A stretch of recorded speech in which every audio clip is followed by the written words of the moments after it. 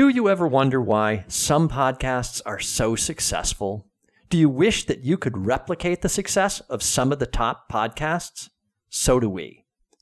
And we believe there is no harm in asking. So we're questioning everything about how podcasts are produced, hosted, and monetized.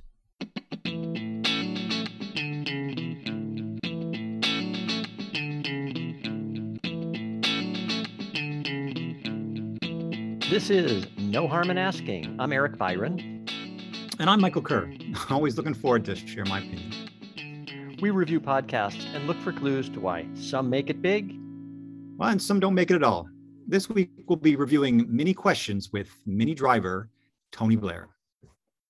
This podcast is sponsored by Collab.me, the free-to-use platform for interview planning, preparation, and collaboration. Michael, it's rhubarb season. Apparently, who knew? I know. Can you believe that Minnie started her episode with Tony Blair talking about rhubarb? Really, if you don't believe me, let's listen to the clip. I've got Minnie. This is the first time we hear Minnie on the episode and Tony's response. It's rhubarb season right now. It is. We've got some in the garden here. So Michael, we talk a lot about the hook at the beginning of an episode. You got to get everybody intrigued and ready to listen, looking forward to what's coming up. Why would Minnie start with "It's rhubarb season"? I mean, I like rhubarb, and I have fond memories of my mother making, strawberry rhubarb pie on the farm growing up. But rhubarb, really? Well, I think if you're going to interview Tony Blair, perhaps this particular guest would maybe frighten off some of her typical audience, thinking, oh, it's a stuffy politician from the UK. This may not interest me. And so I think she tried to kick off with something that was as lighthearted as she could possibly come up with, so that people would go, oh, all right, he's not so bad. I'll listen to this. And I would say that worked. But I thought it was a good lead-in. I think if you went with something that was really political or dry, that would scare people off. So this was a good move on her part. I liked it. Okay, you were more generous than me. For me, I was kind of like, what are we talking about, right? And I'm thinking of it from the perspective of, if this is the first episode you ever listened to of her podcast, would you be thrown off going, why, if Tony Blair's on this thing, why are we talking about rhubarb? But I like your answer. It's good. So, okay, we'll go with that. I did also check a couple of her other ones that I had listened to, the Anna Faris one and the Justin Long, to see how she starts theirs. And it was not consistent, actually. With the Justin Long one, she did seem to kind of pick up in the middle of a conversation. With Anna Faris, she actually did a little clip of Anna talking in what I would consider a more traditional way of leading into a podcast and giving a hook, as we call it. So apparently this is variable in her format of how she starts her episodes off, which is okay. I think she's quite strong. I mean, I think what her real skill is obviously her ability to talk to a wide range of people, and change the way she interacts with them. So, obviously with Tony Blair, she was more reserved. She, didn't use any salty language. Whereas with the other actor and actress, you could see that she was very much playing up at, herself as a fellow actor, very casual. So I give her some credit. I think she was able to adjust for the guest in this case. And I obviously listened to 2 or 3 of these. I like this one a lot more. I got more out of it than the ones where she just spoke to a couple of the actors, where I found them to be less interesting. Now, maybe that's just me. I found, obviously Tony Blair is a famous political figure. I don't want to say that he was more intelligent, because I don't think that's fair. I think both Anna Faris and Justin Long, are sharp people. But obviously Tony Blair has, a vast wider range of experience than the other two obviously on global affairs. And maybe that's what made it interesting for me, because I was a little bit worried. Obviously, we talked about this. Hey, let's do this. We'll do Minnie Driver. And I listened to the first two, and I said, well, it's going nowhere, right? And then I listened to Tony Blair. I said, all right, it's better. I mean, yeah, I do think that it is an interesting series. I love the format, because she kind of breaks the rules from our perspective, right? We're all about questions and the kind of creativity and thoughtful, insightful questions that drive the conversation, and the ability to prepare, research whatever, so that you can ask great questions as follow-up. But in this format, she does something, say, somewhat unusual, in that she has the same set of 7 questions that are used for all of her interviews, right? And it's based on the Proust Questionnaire, or as she says, Proust. What do you think? Is that a British thing or European? Is she just trying to sound smart? I'm assuming Proust is correct. You're assuming she's correct, and I'm wrong. If you say it in the proper French pronunciation. Okay. All right. So I'm just wrong. Proust is not Proust. Proust. Okay. It's Proust to me, but I'm sure she has researched this, so I'm not going to question it. Okay. All right. You really taking her side on all of this. I'm taking her side. Yeah. I watched.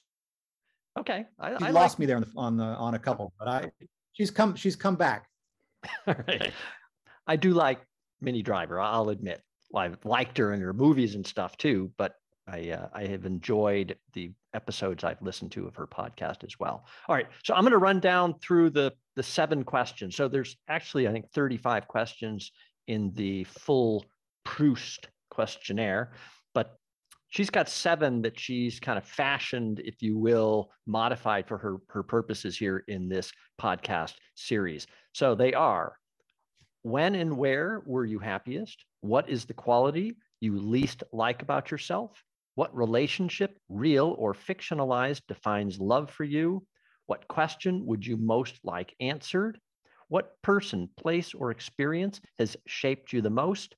What would be your last meal? And can you tell me something in your life that's grown out of a personal disaster? So she also leads each episode with an explanation of the fact that she's using this Proust questionnaire and these 7 questions. So she starts out each one with an intro, and she lists the 7 questions out. So I kind of like this. It's fascinating. It's interesting. I also noted, right, she describes this as a cultural anthology, her purpose for doing this, right? And I don't know if you picked up on this, but her partner, as they describe him, he's an anthologist.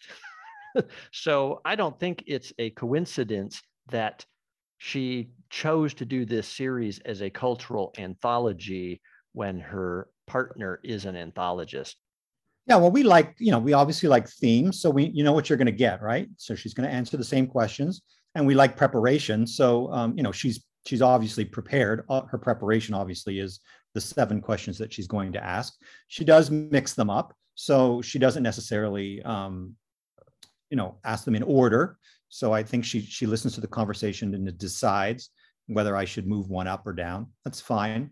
And it's interesting that you're right. You mentioned that she did adapt them. So none of the questions that she asks are actually part of the original Proust 35 questions, certainly not the ones that Vanity Fair lists. So, and some are not even on there. I mean, the last meal she completely made up. What question do you want, do you most want answered? She made that one up. So this is really an adaptation, I think, of questions that she thinks, have the most opportunity or chance of getting stimulating responses to her questions. And I think it follows very much of what we believe, right? You've got to plan ahead, you've got to have a theme, and she executes it. So in that sense, I think it's really quite successful. She's softly spoken, she's sharp. Yeah, I would agree with that assessment. I was very impressed during her interview with Tony Blair in her knowledge and her use of the English language, if you will. She clearly has a large vocabulary and is very comfortable in it. She's very fluent in her ability to communicate. And I love her kind of sensitivity, if you will, right? That she listens really well and is able to dig deeper on a lot of these things. So she's asking some pretty intimate questions, right? It's the whole point of the Proust Questionnaire, is to ask intimate questions so you really learn about this person you're talking to. But I think she does a really good job with follow-up questions. Would you agree? So I agree. Yeah, and if you go back to the one question where she asked what kind of relationship defines love, and I thought Tony Blair did a very good job on this one. He obviously started down the initial path and said, well, I think it's the parent-child relationship. And then he said, but I've also been exposed to some astounding scenarios of relationships that define love. And he talked about HIV, children with HIV being taken care of by nuns in Africa. And they went on a pretty intimate conversation about selfless love. And Minnie was able to provide context and value in that particular discussion. And so you're right. She's able to take, something that was obviously quite sensitive and succeed in that area. And then she was also familiar with old British politicians, and that seemed to work really well. She made Tony Blair come across as, very human and very down to earth, despite being an Oxford educated, former PM. I came away liking Tony Blair as a man. And I think if you can do that as a podcaster, you've succeeded. Yeah. And I didn't think she avoided completely the talk about his political career and, what it meant to be PM and the pressure on him and to some degree the risk that he took there. And there was a whole thing around happiness too, right, in here. And I thought they hit a good chord, if you will, around, happiness kind of in the moment versus, right, over a period of time. Over a period of time, right. And him acknowledging that getting to prime minister was happy. Being prime minister was not so happy, right? That this was hard and you had to make hard decisions that were not going to be popular. And so that was very difficult. Yeah, I thought that part of the dialogue was also pretty I agree. insightful. I like that. Yeah. I like that part of the dialogue as well. I think so. He honed in on this sort of part of your life where, you're in your early 30s. He'd accomplished some success politically, but he was clearly, he had no aspirations for being the prime minister. And yet that it was that optimism sort of that he saw. I think when I look back at my life, I would say the times that I was happiest were the ones where I felt I was in the right place at the right time. And I think for him, it was, I was in my early 30s. We were starting a family. I was married. I was, on a political path. And, I enjoyed that. I think that made him feel, again, it made him come across quite, human, as opposed to, again, zoning in on, the real highs of political success. Yeah. Okay. Let's shift gears a little bit. One of the things we always comment about when we review a podcast is the production quality.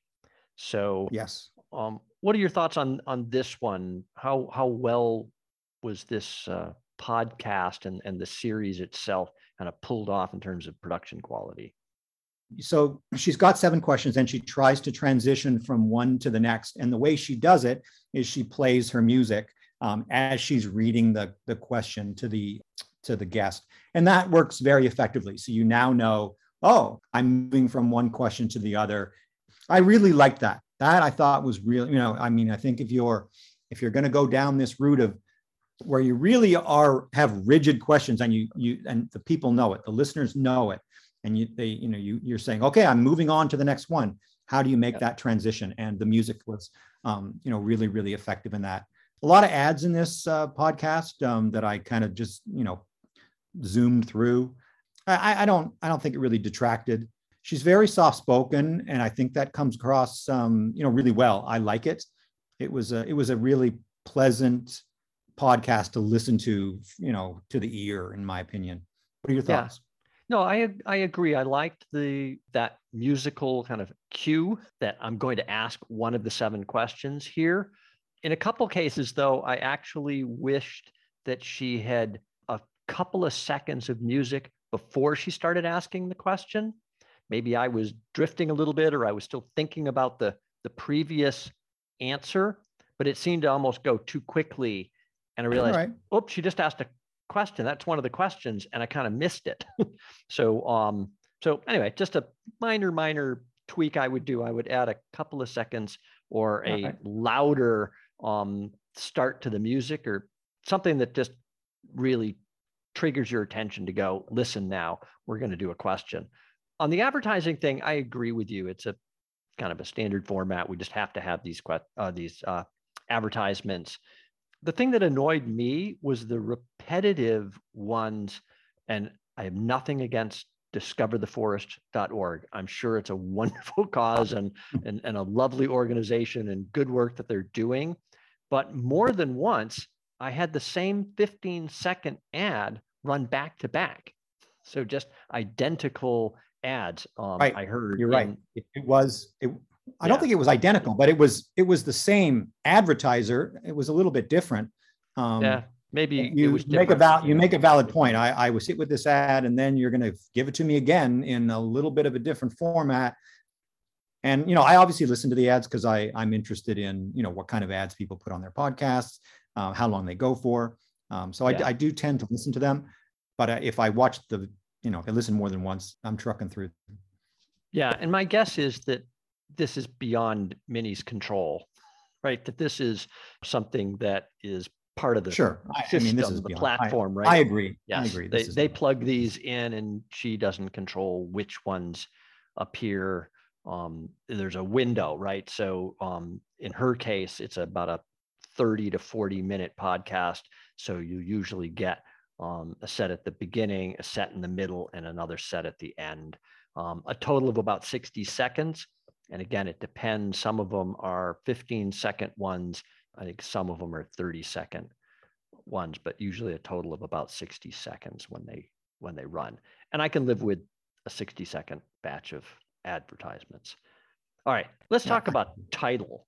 We've often talked about creative titles and titles that really catch our attention and make us want to tee up that episode to listen to.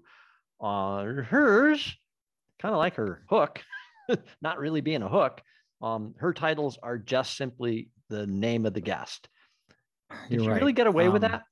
Yeah, I hadn't thought about this actually before you asked the question. So you're going to put me a bit on the spot here, but good. I think we want people to be hooked in by the title of the podcast, but in this case, boy, I feel it's okay. This is all about Minnie Driver and asking these 7 questions, and you better like the guest. It's not about a specific hook that's going to get you from the catchy title, and in that case, I feel it's okay. Can I do better than Tony Blair? I don't know if I can, right? I have to agree with you in this case. I'm thinking no. Yeah. Because she can get top-notch people on, and the format, maybe this is the right route. It's probably wrong for most people, but if you've got a set format where you're going to ask 7 questions and it's going to be to a specific person, I want to know who you're going to ask the questions to. That's the title. In this case, I think it's the right way to go. Yeah, so it's so interesting for me because I think about our kind of criteria and the way we score, if you will, these podcasts that we're reviewing. So her hook was pretty lame, her title's pretty lame, and she asked the same questions every episode. So it's almost like she breaks 3 of our principal rules of what we wouldn't recommend people do if they're going to have a podcast.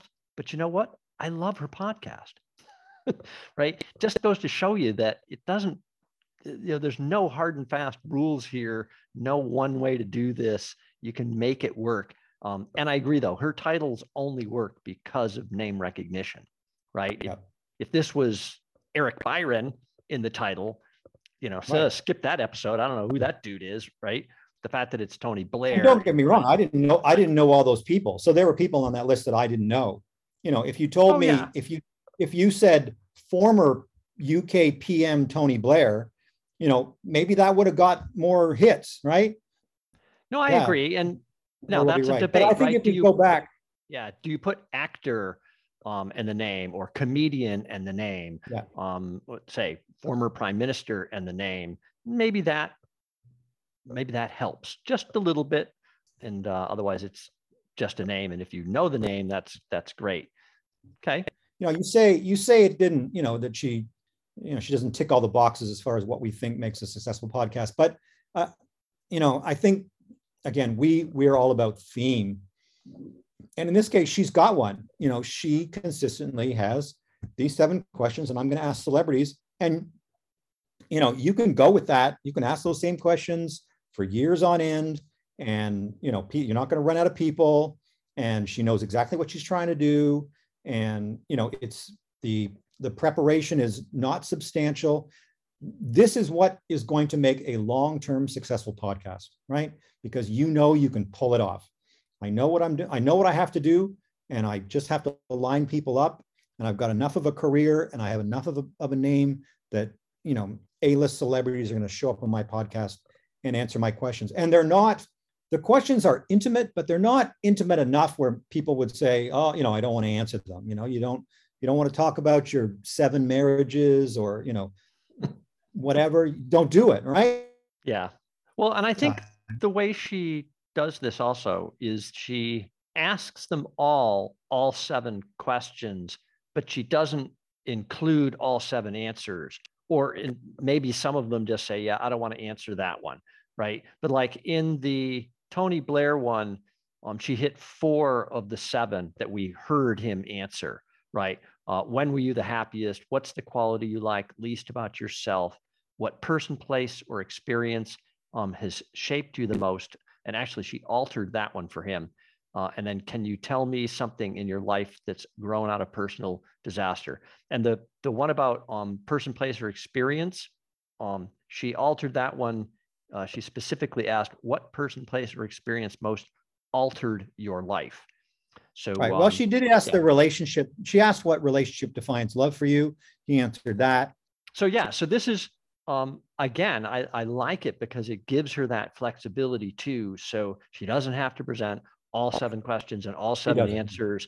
The guest can help decide which ones, really work, or maybe they answer them all and she edits out some of it and decides, yeah, that just really didn't work, didn't help, didn't add value.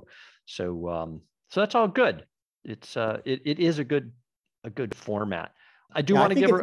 I think it's easy for her to pull off, right? She can do it once, whatever she does, once or twice a week, or a couple times a week, without much prep, and away she goes. And I think that's what can make a winner over time.